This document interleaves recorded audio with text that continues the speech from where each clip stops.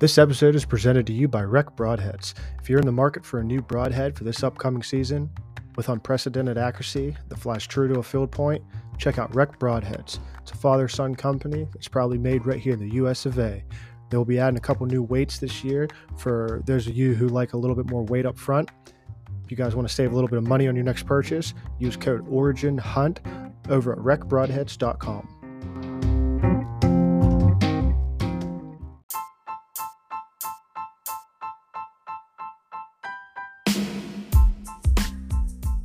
What's up, guys, and welcome back. You are listening to episode number 26 of the Origins of the Hunt podcast. This week I sit down with Jace Allen. Jace is a Missouri resident, but hunts a lot through the Midwest chasing whitetails. He's had a lot of success, including I think it was 2021. He put down $3 in 20 days, and then I guess his most recent name to fame, I guess you could say, would be when he put down his Boone and Crockett there in Kentucky. And that thing is an absolute monster. It's actually, the video just came out last week on the Lone Wolf Custom Gear YouTube channel, so definitely check that out, man. It was a roller coaster of a hunt, and we briefly talked about it on the episode, but if you watch the video, it's just, we all know the outcome of the video, obviously by knowing that he did take the Boone and Crockett, and but just between hunting it with a lot of pressure around him, another guy actually hit the deer in the antler. Chase told me last week, and that was the blood that they were tracking, and it come to find out it was not going to be a fatal hit. They had a dog in there, tracking it. So Jace went back in a couple weeks later, and he hunted the deer the same way he hunted it originally, and it paid off. Deer was doing pretty much the same thing. Jace, he was very patient with this deer, and he made the move at the right time, and he was able to get a shot off and take that deer. And just talking to Jace and watching the video, he comes across as kind of a mild-mannered, cool, calm, and collective kind of guy. But man, once that arrow was released, he watched that buck tip over. He let loose, and rightfully so. You can definitely tell his heart's in the right place with hunting, and it was awesome to see the whole thing unfold on the video. Like I said, that is on the Lone Wolf Custom Gear YouTube channel. You guys definitely want to check that out. And we talk about a couple other things. We go over how he's going to start running trail cameras this year. It's something new for him. He's kind of been a hunter who likes to get it done fast and see how much he can accomplish, and he's kind of pulling it breaks back. And what I would say is, like, you get the maturity in your hunting life, where in your hunting career, to where you start out wanting to shoot a lot of deer. Just put the deer down, as many as you can, and then you start climbing the age class, and then you want to see how many deer you can take in a year by traveling state to state. And then these guys that are hunting down one specific buck, that seems to me is like the fifth stage of hunting careers, as you may say. And I think that's kind of maybe where Jace is at. But he's like I said, he's going to start using some cameras and really honing in on these deer's their core areas. And I think to hunt one specific buck, you can't be lazy about it. You got to be all in on that deer. And man, it's definitely a tough thing to do, and to stay on one deer and to figure it out. And I think that is probably the ultimate challenge in whitetail hunting, is just to be that dedicated and that patient with that whole process.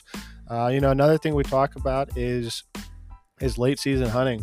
Jace made a very good point to me, which I have one property on my mind when he brought it up. With most people are hunting late season with chasing that food, and that's kind of where it's not out of the box to say chase the food in the late season. That's what the deer need. That's where they go. They kind of become more patternable. But he's going back to a lot of these pressured areas that he hunted earlier in the season, that the deer that he may have been hunting got blown out of there and got bumped to another property, because, like Jace told me, other deer on other properties get the same pressure, and they have to go somewhere as well. So if that property you were on is what held a good deer before, there's no no stranger to say that, a satellite deer from a mile away might not move in and make it home. So you're getting pretty much a free, or a fresh slate when it comes down to the late season. And I know after the season's winding down, you're beat up by not putting a tag on a deer yet. I think that's something that it could lift your spirits, thinking about it that way, and give you a new challenge. So remember, guys, if you are liking what's going on here at the Origins of the Hunt, please leave a 5-star rating as well as a written review and a follow wherever you're tuning into your podcast. It's greatly appreciated and helps me know where I am with you guys and how I can keep on doing what I'm doing. Thank you guys all for the continued support, and let's get to it.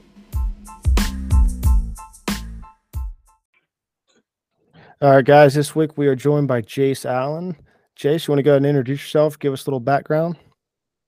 Sure. My name is Jace Allen. Right now I film for Lone Wolf Custom Gear. I was originally born in Bonne Terre, Missouri. Hunted a lot in the bigger timber, big woods, big hills of southern Missouri. Then 2014 I moved away from my hometown to go to college, and whenever I moved to college, there was quite a bit of public land around my college town. So I started poking around some public a little bit. My older brother, he had went to the same college, and he kind of showed me some stuff around, and I just kind of started hunting it. I was still hunting the private that I did whenever I grew up, like during rifle season and whatnot. But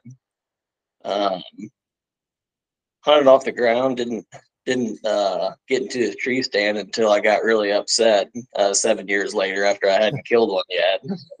And hunted with a recurve for 3 years on the ground during that time. Killed a couple deer, missed some really big ones. Let's see, and then it was kind of like, what was it, January of 2020. A month before that, in December, I picked up a tree stand for the first time and a compound bow again. And in January of 2020, I shot my first deer out of a tree. And then this has been 2021 season, and then last season. So it's been fun. I started going out of state also a couple years ago. After I got my Missouri tags filled in 2020. So it's been a couple of years, kind of working on the out of state hunting thing. I just hunted Illinois, Kentucky, Nebraska for out of state as of right now. Cool. When you go to these out of state hunts, are you making like summer scouting trips when you go out? Or you just try and get there a little early, or you just going in blind to these places? So it's kind of been a mixed bag. I tell you what I've been really bad to do in the past is to look at a bunch of maps before I go somewhere, and it's like I don't even know what the heck this place looks like, and I'm trying to draw conclusions just based off of the map. So what I did, and that's like kind of how I did Illinois, and I kind of feel like it was just like a way overcomplicated process. Did find success there in 2021 in the late season. After I had hunted enough to actually, gain the experience to know what the heck the deer were actually doing in there. But for the Kentucky out of state trip, I showed up there the day before season opened, and I hadn't looked at a map or done anything before that.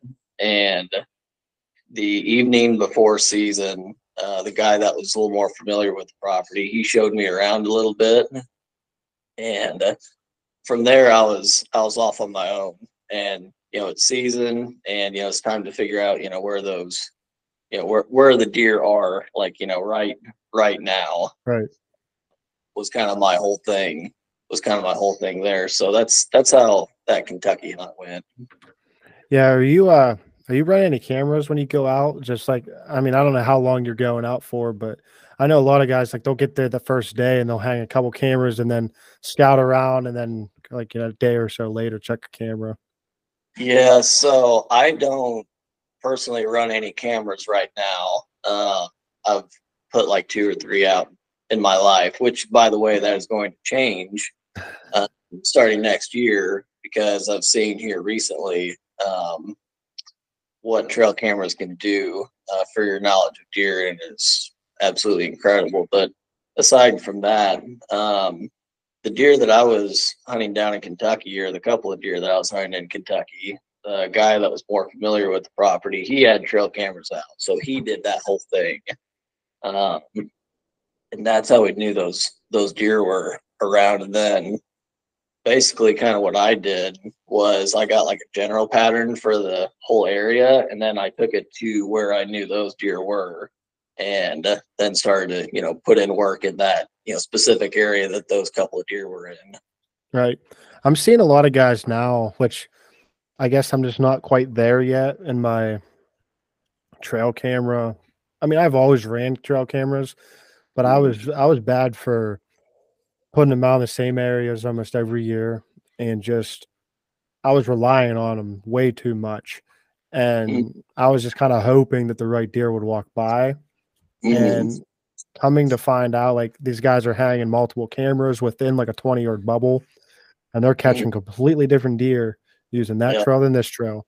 Yeah. And the other thing is these guys are talking to more and more of them who are just they're finding an area they want to hunt in like a year Mhm. or two, Yep. and they're just letting those cameras do all the homework for them, Yep. and they'll go back in and check them at the end of the year, jot down all the data, all the historical data from that year, do it again Mhm. next year, and then that third year, they go in and they're on the mature deer then, because they've scouted for 2 years without necessarily boogering up these areas. Right. Well, Yeah.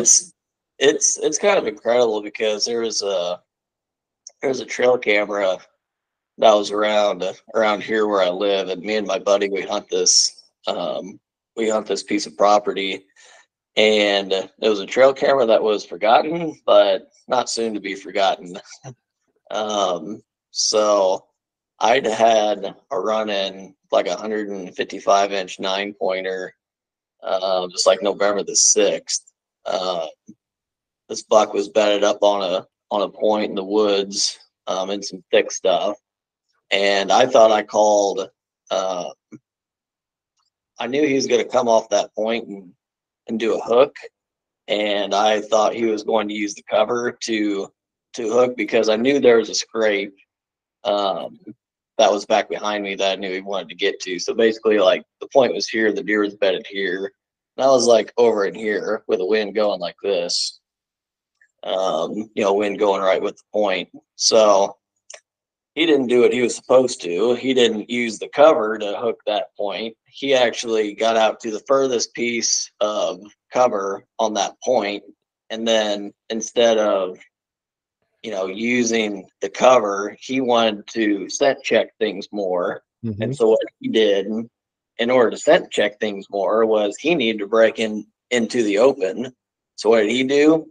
He broke cover and he ran to the next piece of cover.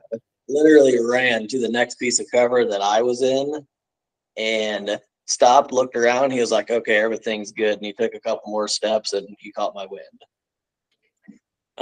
So yeah, I didn't expect that one, but the trail camera thing was, I figured that deer left after he had that run in with me, and he did.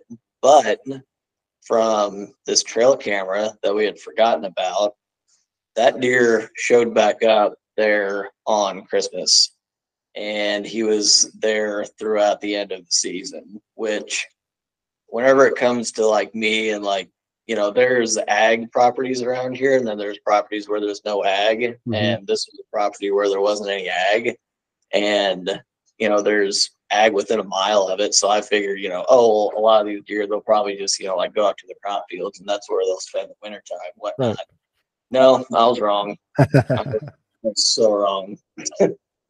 And it's just like, unless I was there, in person, having those experiences, I would have never known. And it's just like now, I see the use and the power of these trail cameras, which has given me that knowledge, that just simply the knowledge that that deer is there. Like, that's what I need, like, now, kind of coming up through my hunting and learning about stuff and whatnot, because just like if I know a deer is in an area, I know what mature buck sign looks like. But I'm telling you right now, I cannot tell you what a deer scores based off what kind of rubs it leaves.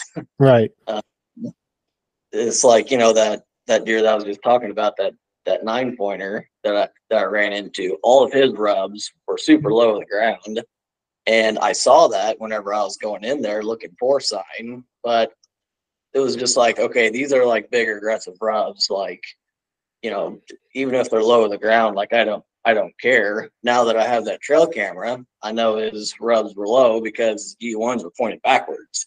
Right. And so you had to get low to the ground to rub stuff. So it's just like, I don't know, the amount of knowledge and perspective that can be gained from just knowing where a deer is, knowing where a deer isn't, because that's one of the things I've struggled with for so long. So I guess a long answer there. I can't remember what you asked me. Oh, if But you were like, when you get to those out of states, if you were using any cameras while you were yeah, on trips, and right. So I guess short answer, I will be.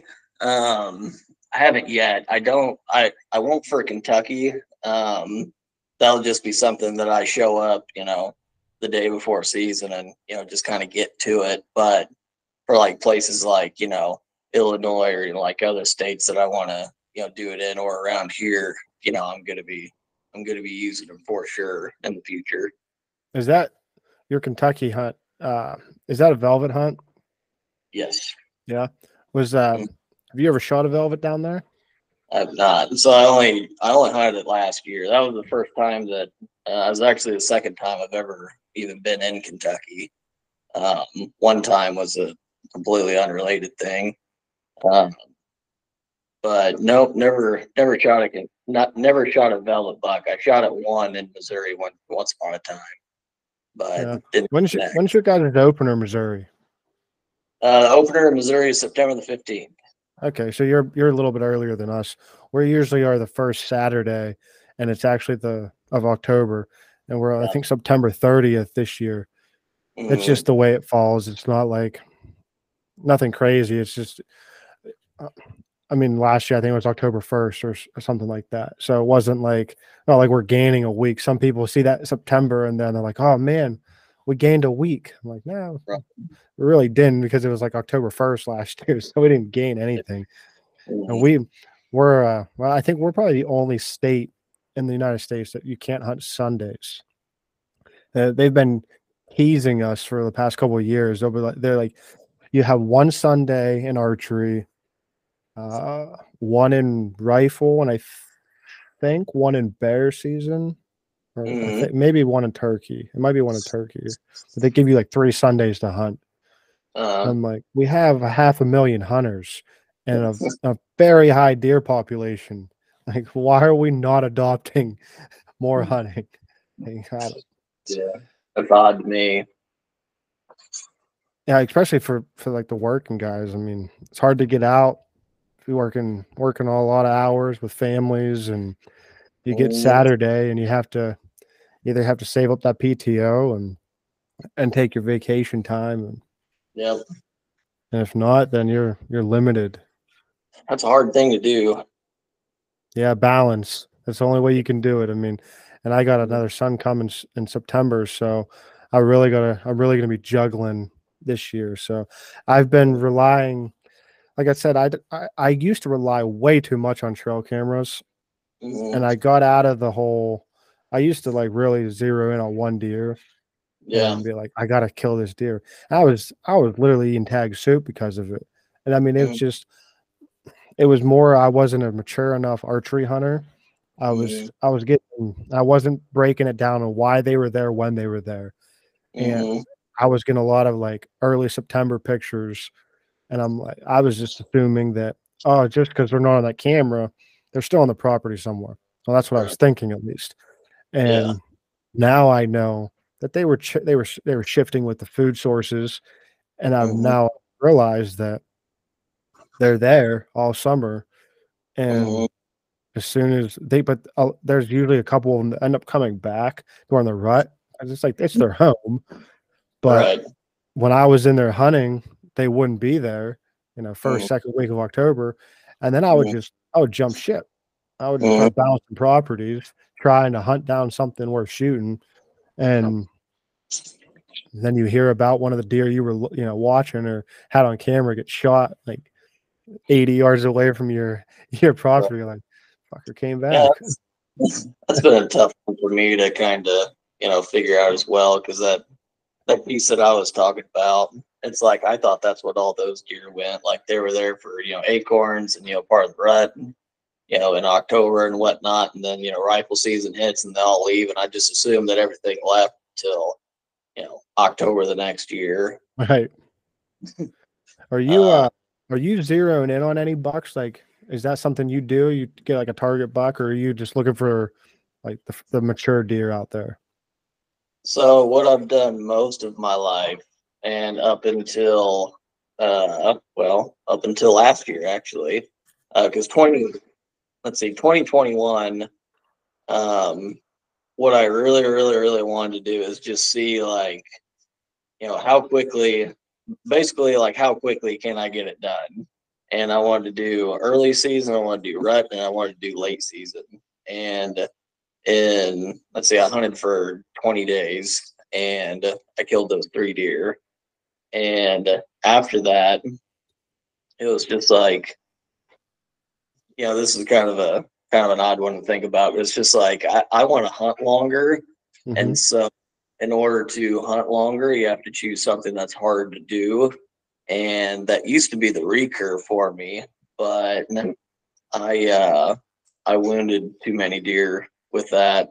And I like putting good clean ethical kills Yeah. on deer. So it goes back to the compound. So what's the next thing? How do you hunt longer?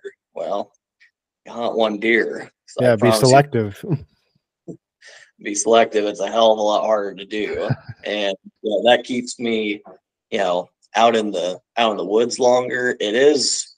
I'm telling you what, it is a lot more stressful game whenever you got one that's out there, or even two, like me in Kentucky last year, like on day it was 18 or 17 or 18, one of those days, like I thought one of the deer I was hunting got killed, and it was just like, oh my god.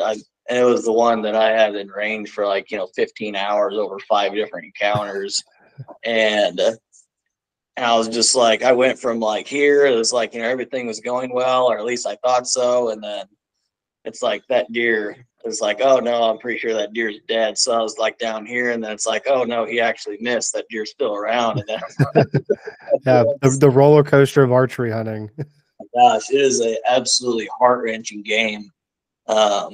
Chasing after a specific deer, but it is fun. There's a lot that I'm still learning about it, because I've just been doing it here. Well, pretty much last year, and I chased around a couple specific deer in Missouri. Could have easily come out, last year having another year where I killed 2 Boone and Crockett's. That was my goal after I killed that first one. Of course, I wanted the second one, and the first one that I chased around, that deer is still around, but he's just like, that deer is just such on another level. It's just like I almost don't even want to. I don't even want to chase him, because it's like after, like, I spent basically all October, all of December, and then most of January just simply looking for that deer, and I am very confident that that deer doesn't even know who the hell I am. So I wasn't Right. even close. Right. And then there was another specific deer that I was trying to chase around during November. And I was like dead even on, being like, caught up in the game with that deer, but I wasn't ahead of him. I was just like right even with him. And he moved, and I didn't know where he moved to, because I didn't know that area that well at the time. And like I said, I didn't know where he moved to, so I assumed that he left. Right. But luckily, I had a buddy that had a trail camera in there, and in late November, guess who's there? And guess Uh-huh. where I'm in Illinois, passing up that shooter that I was telling you about before we started recording. Yep. Um, Yeah, so not too yeah, many people I know are passing up 140-inch deer. there was I especially my one buddy Austin. There's this 150-inch 8-pointer in Kentucky that I passed one day, and I thought my buddy was about to come straight at me. But it turned out well, thank goodness. Yeah, I'd say so. Yeah, what we were talking before we recorded, not that buck you shot last year, and it was an absolute tank. I mean, it was Boone and Crockett, right? I mean, it scored up there.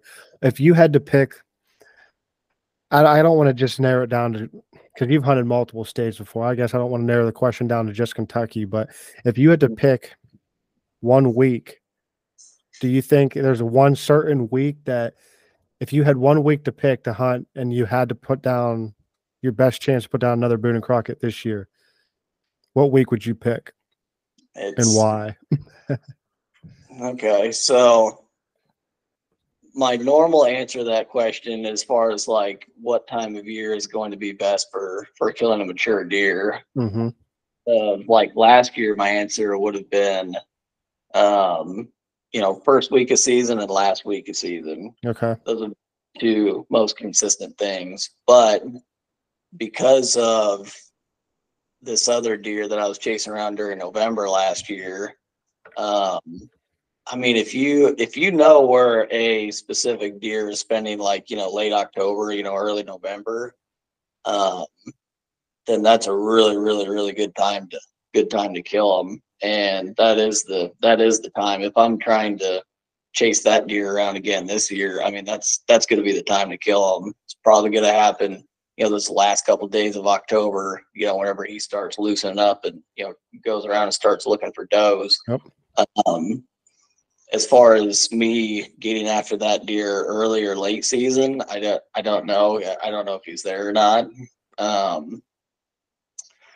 But I'm going to say generally, if you're talking about Missouri, your first week of season is going to be, that's going to be your best chance at getting a big one. Before they move elsewhere, while these deer are still on, summer patterns. Yep. That's gonna be your best chance. Yeah, that's And what I've always kind of heard. and it kind of, I mean, it messed up my Missouri early season because I didn't make it back here to Missouri until it was already a week in the season, and so I got a late start on the deer that I was trying to hunt. Like I said, by the time I found where he was holding up, which was a cornfield, the next time I came back, they cut the cornfield. So Yeah, kind of. That just kind of is what it is. Yep. Yeah, I've always heard and found a lot of truth to that. If you can pattern a deer, the first week is always seems like that's the best time to kill them because they're relaxed, they're comfortable, they're not all horned up yet, so they're still thinking straight. But I agree with you. I like the 18th through the 25th, I would say, is where I've killed. I think I shot my buck on the 27th last year, but almost all my bucks have came in that window because, like you said, they start getting curious, and it's enough to keep them local, but Right. it's enough to get them on their feet. Once like Right. November hits, and I've seen them travel a mile and a half away overnight. It seems, you know what I mean, just because they're, like I said, they're all horned up and they got one thing on their mind. But you said that the last week of season. What are you seeing so consistent about the last week? So the last week of season, after the gun season's over, and you go throughout December, and our season ends on January the 15th. There's a couple of reasons that I like late season. One, everything's starting to shift back towards food, starting to get on pattern again. Second thing I like is, hopefully, if it's really, really cold, That keeps a lot of guys out of the woods. And then the third thing is from like in Missouri, what I've come up with, especially whenever I was like a weekend warrior here a couple years ago, it was the longest stretch of time the in the deer season where the deer were relatively doing the same thing. So that would have been from December 15th until January the 15th. Relatively the same thing is on their mind, and they're going to be doing the same thing during that month's time. You go from September 15th to October 15th, we know that's a big change. Mm-hmm. October 15th to November 15th, everybody knows that's a big change. And then on throughout, whenever the late season starts, it kind of, in my mind, December the 15th, it really gives you a chance to go out. And so like whenever I killed my first buck out of a tree stand in 2020, I had kicked that deer out of this bed that he had in this little bottom somewhere around December the 15th. And then, I had a month to chase that deer. And I ended up shooting him January the 14th in the morning. I was running out of time, and basically I just set up right over the top of where I saw that deer bedded on that specific wind. Yep. I mean, literally right over the top of the bed. And I shot him at 8 yards that morning. So it's like, was he coming back to his bed? Yeah, he's coming back to his bed that morning. So, late season, they think the pressure's off. They start loosening up again. They start moving a little bit more. And especially, whenever these deer start shifting into different areas, for, late season or, because of food reasons. So like out there in Illinois, what I had found was the place where there was probably more rut hunting evidence than I've seen any other place, which is trail cameras, broken arrows, skeletons laying around, ladder stands. Okay, that all happened in November, but the deer that were there on January the 3rd, those deer weren't there in November. These deer were somewhere else, and now they've come here to use this for an entirely different reason than the deer that were here in November were. So I'm working with a clean slate, out there, and it's deer that doesn't know that this area, was getting pounded, back in November. Yep. So there's a lot of different reasons that I like late season. And, the best scenario is if you can get some really, really cold, really, really harsh conditions out there, because that is going to force deer to do things that they don't normally do. You go in survival mode. Yeah, they go into survival mode, which is basically, and it has to be pretty damn cold for this to actually happen, or, a lot of snow. I've seen this happen, 16 inches of snow on, here in Missouri. I was out there, and it was like 2 hours before dark, and the very first buck out the field was just this giant. And I had a recurve, so I couldn't shoot him; he's too far away. But that's kind of the stuff that you can get into in late season, at least around here in this area. For what I've seen, I try not to throw rules out there, because I don't imagine those rules probably apply in Pennsylvania too well. Yeah, well, I kind of asked you that because I don't know if we were recording or not when we were talking about, because we were talked for about a half an hour before we recorded, and I think we were talking about about my public land around here, how it's like, seems like the first 2 weeks you got everything to yourself, and the last 2 or 3 weeks you have everything to yourself. And it is a lot. There are a lot of similarities, because I go to find the food, anything green that's left. And it seems like we only have, once it's in January, it's like the ferns, and you might have some greenbrier that made it through, but everything else is pretty much dead. So you're looking for, I'm looking for towards the end of like November.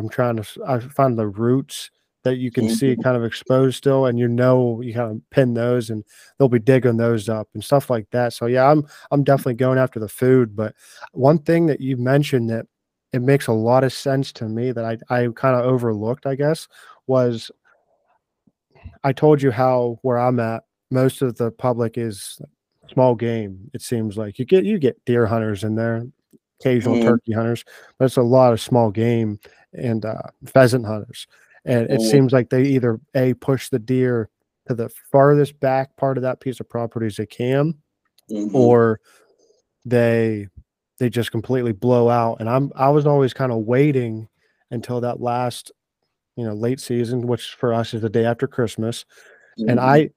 I always was just waiting for the deer to come back, and Mhm. like you mentioned, it might be a completely different deer that doesn't even know that property was ever actually harmed. They got blown out maybe of a completely different property. Right. So that kinda opens my eyes up to, I guess, scouting an area that I wanna hunt, but also Mhm.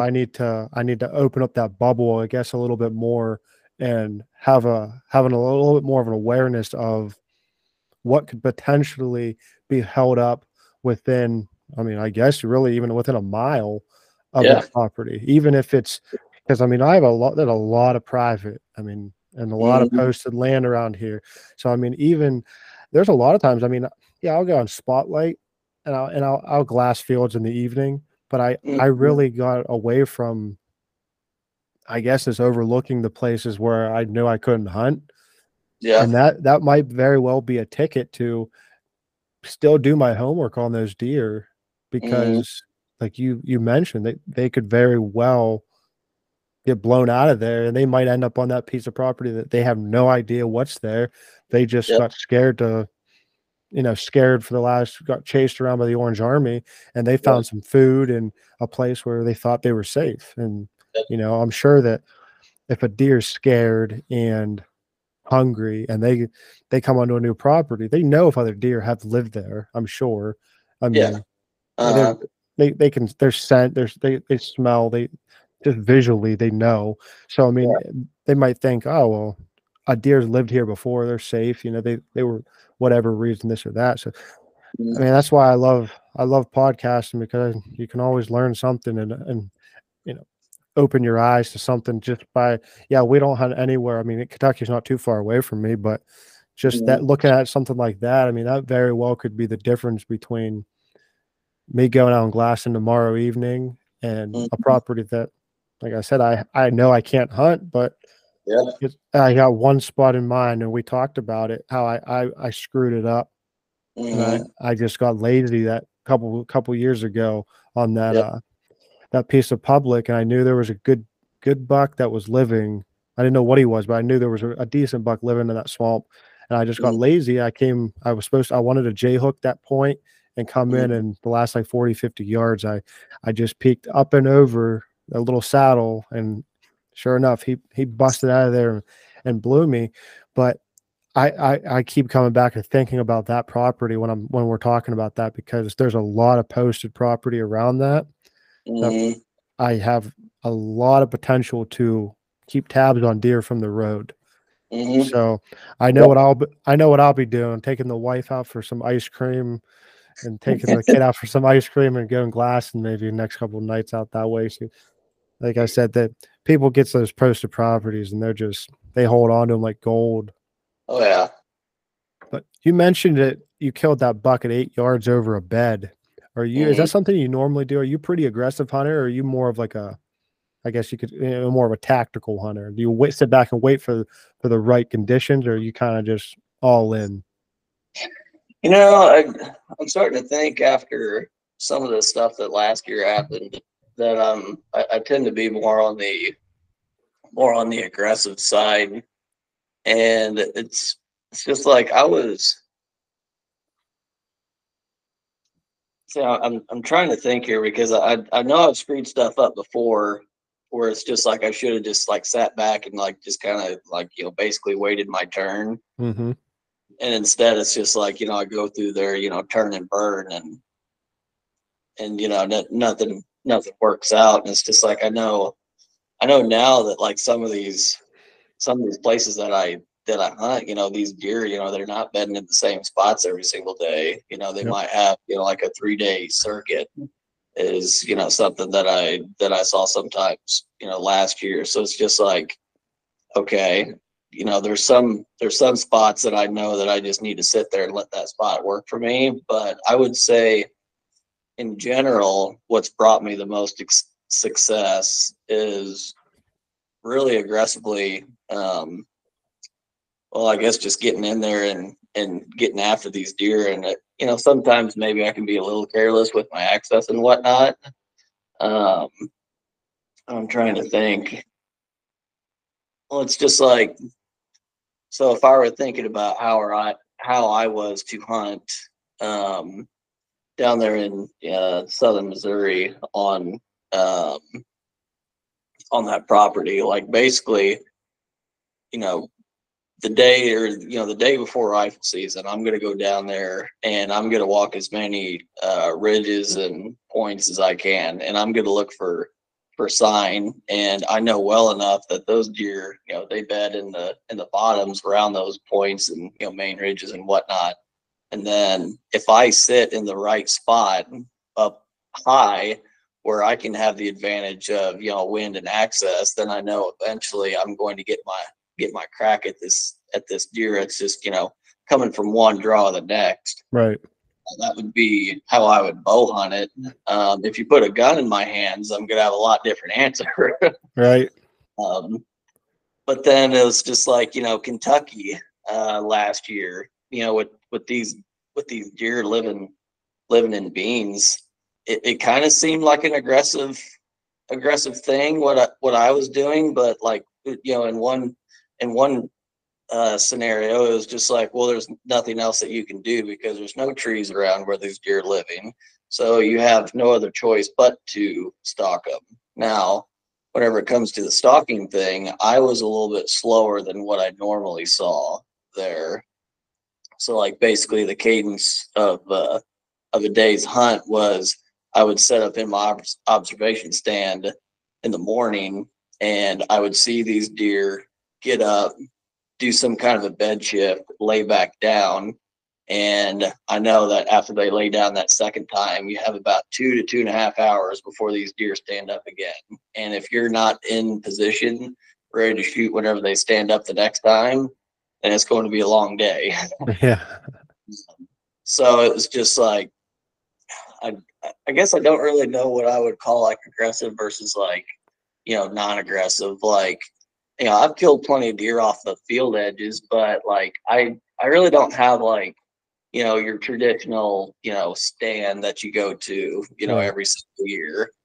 Um, there's not a field edge that I go to and, hunt it for, 30 days in a row, nothing like that. So I guess in that sense, you could say I'd be, a little more aggressive with what I do. And, sometimes I try to, predict, which way these deer are going to come through, before I even know. And sometimes I'm right, sometimes I'm wrong.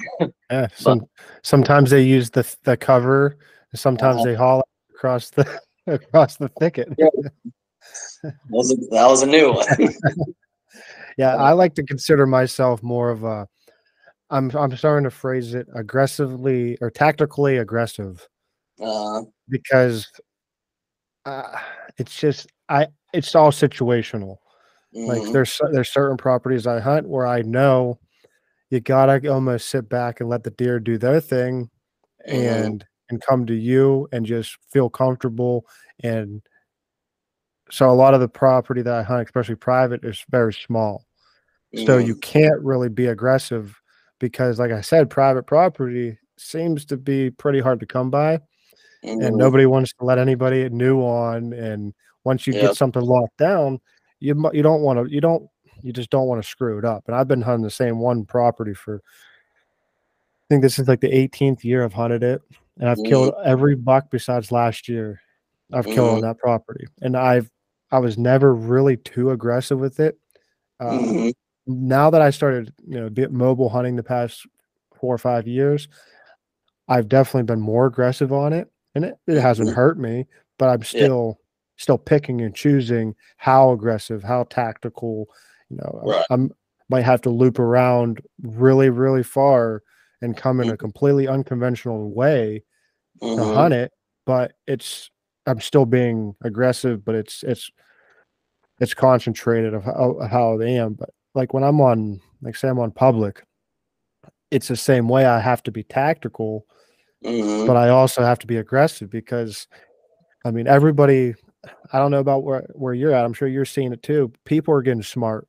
I mean, there's so Mhm. much content out there now, and Mhm. everybody can read a map, Yep. and you are everybody wants to you wanna be the first person to you want that first sit. Your first sit's usually gonna be your best sit on public, on a good deer, and everybody wants to be the first one there. But, Right. I mean, I'm seeing a lot of smart hunters, and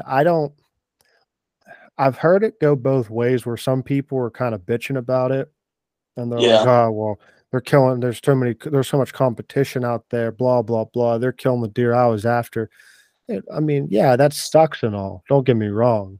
I mean, yeah, it's competition. It's public land for a reason, but Mhm. I'm starting to use it as my advantage because it's almost like having a team out there because but the public hunting before really sucked when people weren't as smart and Right. weren't thinking their process out as much, and Mhm. they were just blowing out areas because their access was poor and they just nobody cared. They were hanging stands the week before season and doing Mhm. all that kind of crap. And now mobile hunting is just it seems like everybody's doing it. So I think it's the hardest part is communicating with these hunters because everybody's like, "Oh, I can't let this person know, what's on this property." But I Uh-huh. get that, but I think it's also kinda helping us to a point where it's like I said, it's almost like a team Mhm. effort now where that I don't necessarily dread when I see a truck parked at a property anymore, Right. especially if I don't see like, if I see the same vehicle there, like, every day and it's not a very big property, I'm like, "Alright, I'm just gonna have to back out of there for probably the next season." But Mhm. if you're seeing, like there's 2 trucks I see pretty regularly throughout the public land around me, and they're usually not in the same spot. Like, Mhm. I do a lot of, like, early to 1st through 3rd week of season, uh, if I can't hunt that evening, say, Mhm. I'll take a long way home, and I'll go around all the parking lots to see who's there, and there's Yep. 2 trucks that I see, and I've never met these guys, but they seem like they're hunting where I would hunt if I Yep. were gonna be if I was gonna be hunting that night, so it makes you feel good and hopeful that maybe they are being strategic about it and they are getting smarter. Like, Mhm. I mean, when you're going on, like, out of state trip, how are you hunting pressured property? Are you just hunting the hunters or I mean, so in Kentucky, whenever I woke up opening day, and this is my goal, I do the same thing with with turkey hunting, here or around here is my first morning opening day. I am probably not going to be hunting. I am going to figure out exactly where everybody is, Mhm, and that's what I did in Kentucky. The perspective for understanding what those deer were doing, um, wasn't quite there at that time. But basically, it was what you were just talking about a second ago, which is everybody wanted to go to their spot, and everybody wanted to get there first, and I don't know this property, and the last thing I want to do is walk in on a guy at daylight, and then have to walk out and be all frustrated and whatnot. I would just rather know where everybody is mhm. and just kind of go from there. So like with turkeys around here, I'm not hunting any specific kind of turkeys, so uh, so I'll just fill in wherever it's necessary. Wherever there's nobody, that's where I'm going. So like with deer down there, what I noticed was, and this happens in Missouri, and I know this, I didn't know the same thing was going on there. So everybody was going through these fields that were either, corn or soybeans, and they were hunting the woods. And let's see, it was like the third day or something. I I was kind of filling in where there wasn't anybody, and this was before I went to the area where I knew these other deer were in, and I do exactly what everybody else did. I walked through the soybean field, a couple hundred yards over to the tree line, and I set up in a place where I could see out in this soybean field. I could also see my car, and I was thinking, these deer are going to cut, right through this, piece of timber right here. But the thing I see in Missouri, and the thing I saw next, which was all of the hunters are in the woods, and the deer are where there's no trees. So I'm sitting there in my kill / observation set, and I look out, and about 100 yards away from my car stands up this 140-inch 8-pointer. And I'm just like, oh, okay. Same shit in Missouri, huh? Yep. Yeah, deer living right next to the road. And it's just like, at that point, it's just like, okay, I've seen this before. Like, I know how this goes. So from then it's just like, okay, that's a mature deer. Obviously he's comfortable in what he's doing. I had seen some other deer out there. It's just like, okay, that's what these deer are doing this time. So then I took it to the area with all these where those bigger bucks were, and also a lot of people, because I was the 10th guy to hunt the deer that I had killed. And basically, even what I did in there is, there was other people hunting the area, and a couple of them were local guys. And as long as someone's going to be there and be respectful, I'm going to show the same kind of respect while I'm there. So Right. if you do get a hunter that's willing to communicate this kind of stuff, which is really, really nice and rare, uh, Very rare. very rare, I could just, basically what I would do is I'd be like, hey, where are you hunting? They're like, I'm hunting right here. And it's like, okay, I'll stay out of there. No sweat off my back. And just showing the guys that kind of respect, and then actually holding true to that, because it wasn't like I was trying to sneak in on them Right. in the spot. And if I got close to them, I was like, hey, I'm hunting right here. And there was trail cameras all over that place. So they got a couple of pictures of me. I wasn't doing anything bad, but it's just like, hey, what are you doing over there? I had I had the same thing happen. This is why I have trust issues, I say, because I met a guy one morning. I was uh, getting ready, had my back hatch of my Jeep up. I'm getting dressed. I see someone pull in, and honestly, I was there pretty early. mm, My thought first thing was it was game commission, because mm, I was there a lot of the time. The game lands around me, the public land. They just, like I said, some are getting smarter, some are still the old. We're gonna come in 10 minutes after daylight and just uh, wander around until we find somewhere to plop down. mm, And I like look over and they just send their in the truck, and I could, it was like I said, it was dark. I could just see the headlights. I'm like, all right. So I'm starting to get my license out.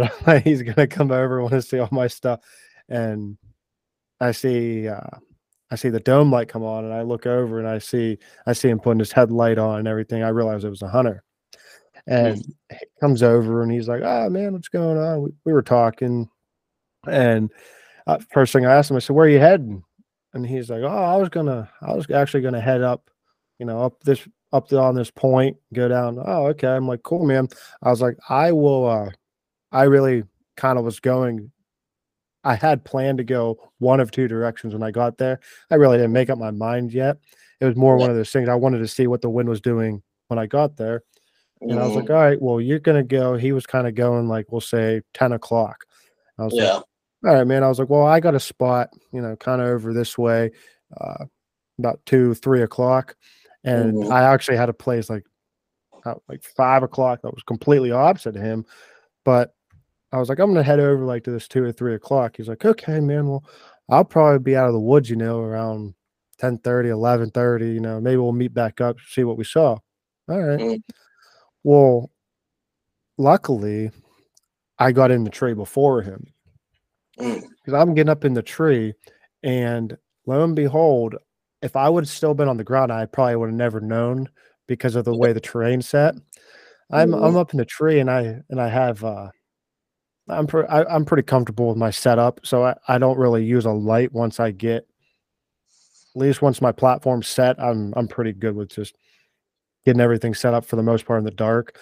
And I caught a Mhm. glimpse of a light working the transition edge towards me. Yeah, nice. And I'm watching, and I didn't turn my light back on, and I can see him kinda looking up towards me, and I'm thinking, "Well, maybe it's someone came from the other side of the property," you know? Yeah.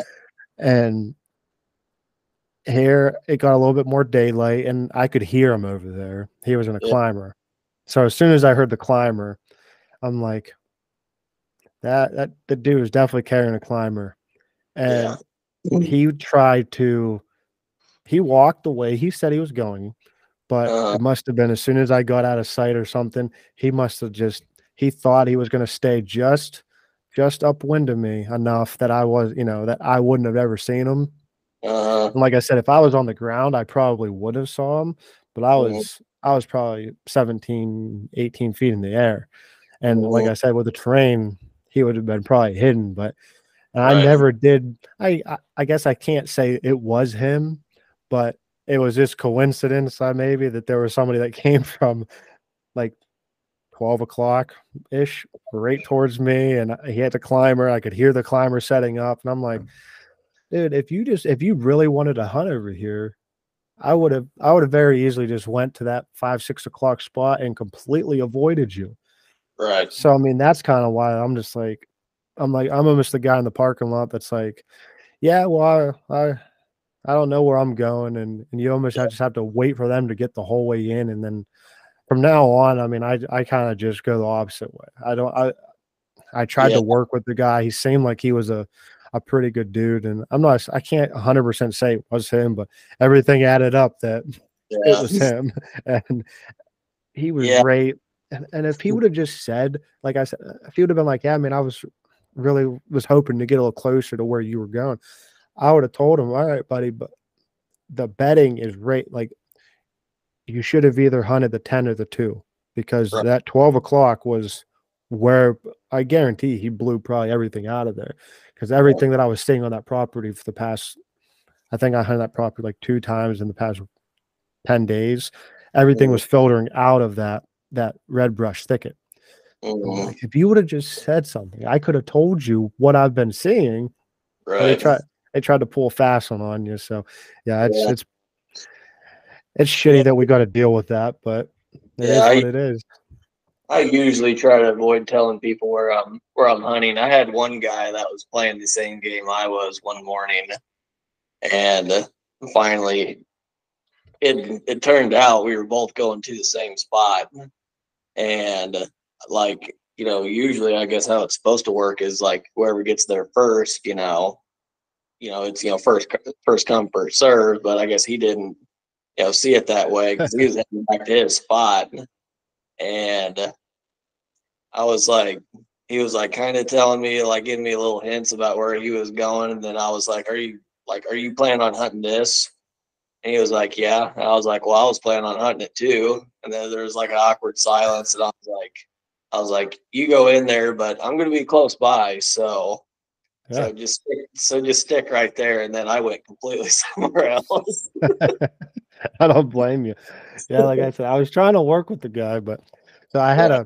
I was just talking to a guy I recorded with the other day about the same story that I had this it was actually right across the road from it would have been the 6 o'clock spot that I was talking about. It's across the road.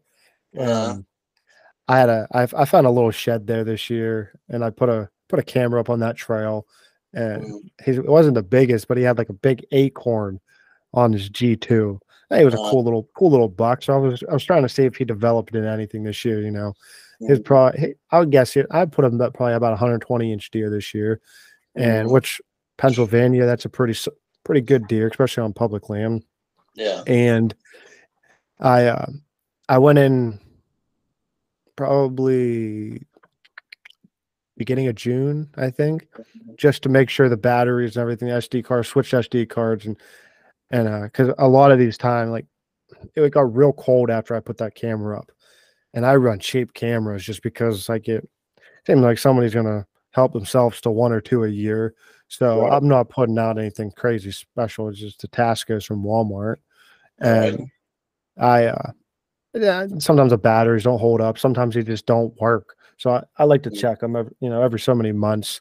And I went out and checked the card, and I get home and I'm looking through it, and I see this girl walk by, and I'm like, with a purse. mm, So all it's pretty strange, just out walking through the edge of a thicket with a purse on. Like yeah. 5 minutes later, another picture of her walking the same direction. I'm like, well, that's really odd. Like maybe she lost or something. And it was probably like 10 minutes later, here comes a dude in camo coming from the direction she came from, and he's holding the shed, like holding it up to the camera. And I was like, I got the matching set. Like, so he had his girlfriend out walking around with them, and they were just making Nice. little circles around Uh, that bedding area. And I was like, all right, man. So that gave me hope that there is a good dude out there running around that's like, you know, he's not. It wasn't like he found a 70-inch shed. It right. was the matching set, and like Yeah. there's a lot of people that are gonna be like run the other way when they find a 45-inch shed, if Right. that, if that, Right. and like he was like kind of showing me like, hey man, I found a shed. And I'm like, okay, well you showed me that you found the shed and you didn't screw with my stuff. And I'm Right. like, it gives me hope that there are some respectable people hunting on the Mhm. same properties Well, as they're I am. definitely. Yeah, but hunting, pressured land, you're always going to get those guys that aren't, Oh respectful. yeah, And I yeah. definitely had my fair share of that in Kentucky. And, I guess that's just kind of something that, comes with hunting public land is there's going to be some guys out there that, Think it's are, theirs. They think it's their property. they think it's theirs and they would rather spend the time making sure that you are unsuccessful rather than spending the time, to making sure that they are successful. So, you have those kind of people on, you know, Yep. pre- pressured ground. The best thing that, you know, guys can do, hunting around, high pressured areas is, try your best to hide from people because, that's part of the game. As much as I hunt people, like you were saying earlier, I'm very aware that people are also looking where I'm hunting too because you park your car in the same spot for 17 days in a row and people start noticing some things. It, there was a one spot I talked to you. I think before we recorded about that one. It was probably the only actual what I consider good deer I was ever on public. I was Mm, hunting that property, like I said, for a few days, and the one time I actually had my wife drop me off, like mm, actually she picked me up from down the road in my Jeep, dropped me mm, off there, went and did her thing, came back through, picked me up and took me back because it was one of those things. I'm like, if anybody catches wind, yep. I'm gonna be screwed. And I'm not gonna sit here and say that I won't talk to people in public. Like I will, but I'm not gonna go out of my way to like Right. run somebody down and be like, "How's it going today, man?" Like I'm still gonna like hide behind a tree, if I can. And just hiding from people, whether that's getting, dropped off or, whether Walking a you mile up the road, say what, or like walking a mile up the road. Like I've parked somewhere. off the road, giving them the old, I'm trying to think of the word, uh, I'll give them the old switcheroo, like, on the left side of the road and go over to the right, and, stuff, Yeah, stuff like that, all, things for hunting pressured ground where, there's a bunch of people and, there's competition, you got to be kind of stealthy. But Yep. it is kind of nice going out of state and getting to experience somewhere where it's not like my home, or it's not my home turf, because like on my home turf, it's like I see people there. Oh God, I don't even know who these people are, and I'll just cuss them out, underneath my breath, and Right. who the hell is this guy? He's killing my deer and whatnot. It's just like, I got to go out of state last year, and I got to be the guy that was that was the imposter. It's just like I had nothing to lose. I wasn't trying to hide anything. I wasn't trying to, guard anything, or, like not be seen, Right. somewhere, which I do all the time, here around my hometown. It's kind of gotten annoying, and people figure out where you are anyways. Mm-hmm. I might have to change rigs here soon. Yeah.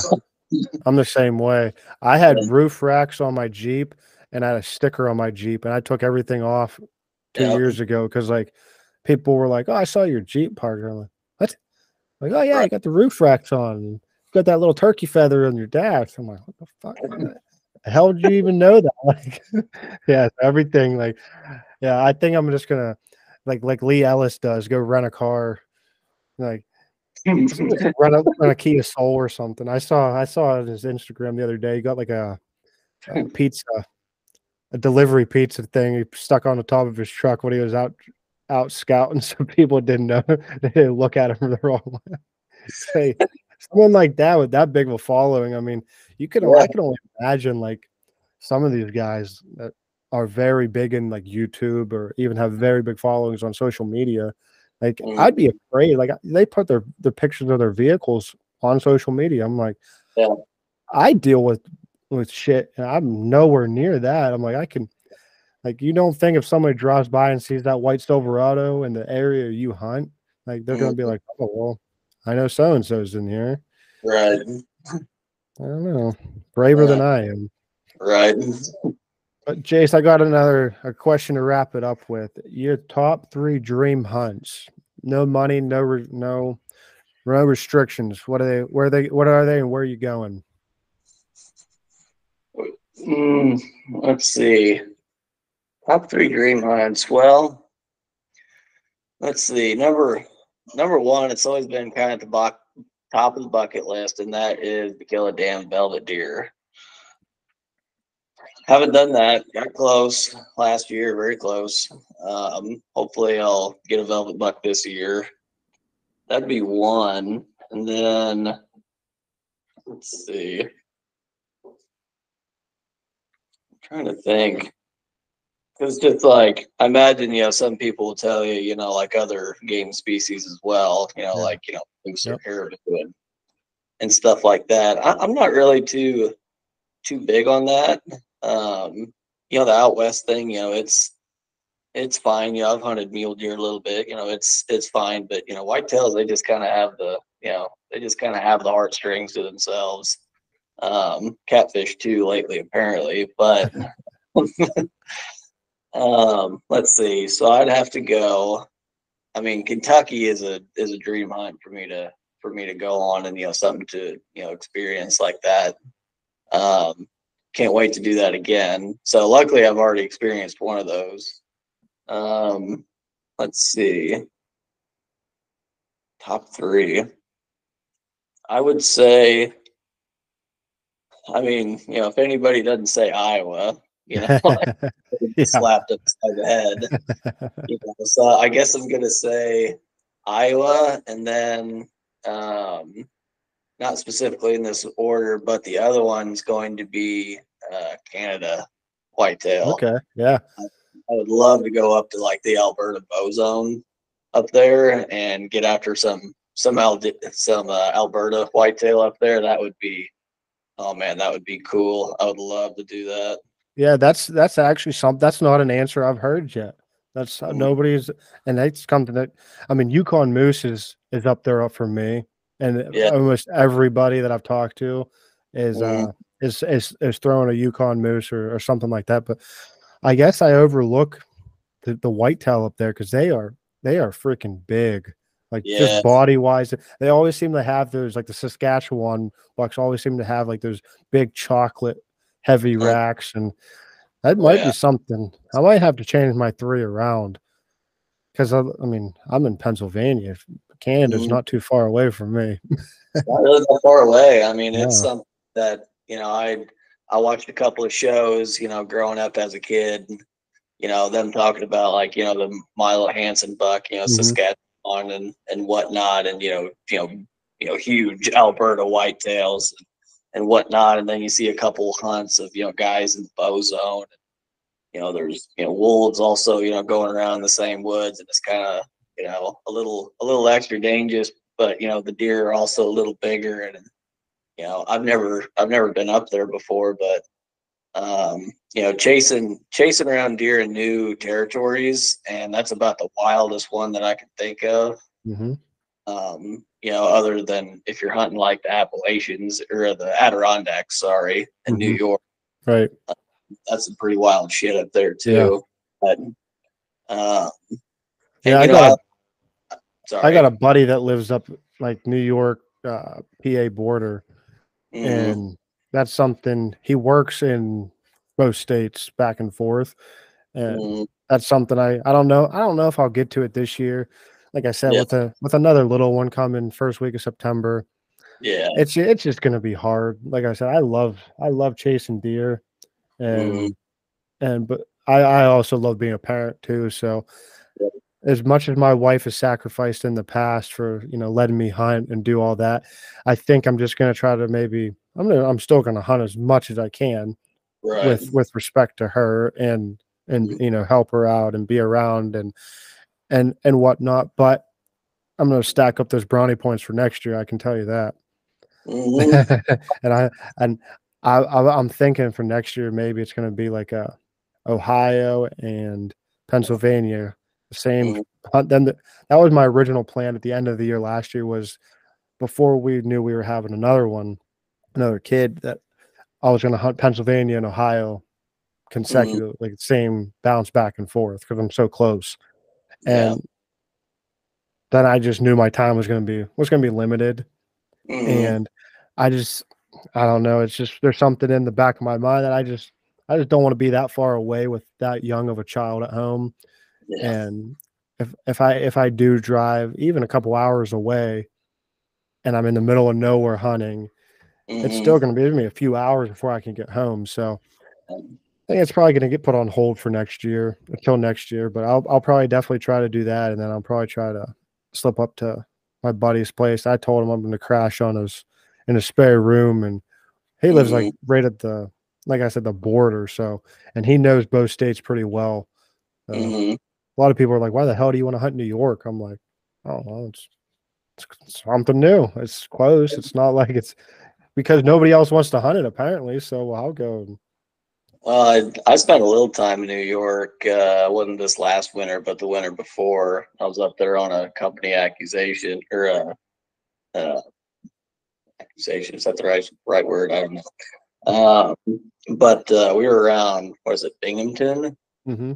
And I got the chance one day to drive up to the Adirondacks, and that was really really cool. And then there was a guy that his wife worked at that company that we were acquiring, and he and I got the chance to go out with him on some of his private and some public that was kind of around that area, and kind of showed me, the terrain around there, some of the deer that he, killed, and things that he knew, and it, there's gonna be an endless supply of new land for me to go, chase around for the rest of my life, and that's really, I guess Todd's just gonna make another bucket list. Like number one, on the priority list is try to hunt something new, try to have a new experience. I'm not really one to, if I kill a deer in a spot under a certain situation, it's like like in my earlier years, like I've gone back and, like repeated those things, which I think people should do. Mm-hmm. Um, but it's just like for me now, like if I can have success there and then to like, start somewhere completely new, from scratch, and then, find success eventually, kind of like I did in Kentucky. Go from zero knowledge to killing, and that one just so happened to take 20 days. That's the stuff to me that really really stands out in Right. my mind, because it's just like, I want to do the same thing in Indiana. I want to do the same thing in Ohio. I've had people ask me before, hey, you should try out Pennsylvania. It's just like,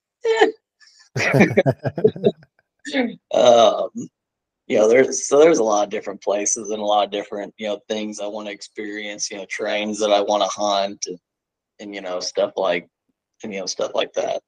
Yeah. Well, Jace, I appreciate you coming on, man. It was a good conversation. Definitely took Mhm. some stuff away from it. That's for sure. If anybody's looking to find you on any like social medias or anything like that, where can they do that at? So you can be on Facebook or Instagram. My name's Jace Allen. You can find me on Instagram by my handle name if you want. It's called Nature of the Beast. Um, that's my profile on there. There's a YouTube video out on the Whitetail Addictions YouTube page for my 2021 season, where I shot 3 deer, and then the video of crabs is going to be coming out, I think, before deer season, but this year. So we'll see whenever that comes out. But yeah, that's where you can find me.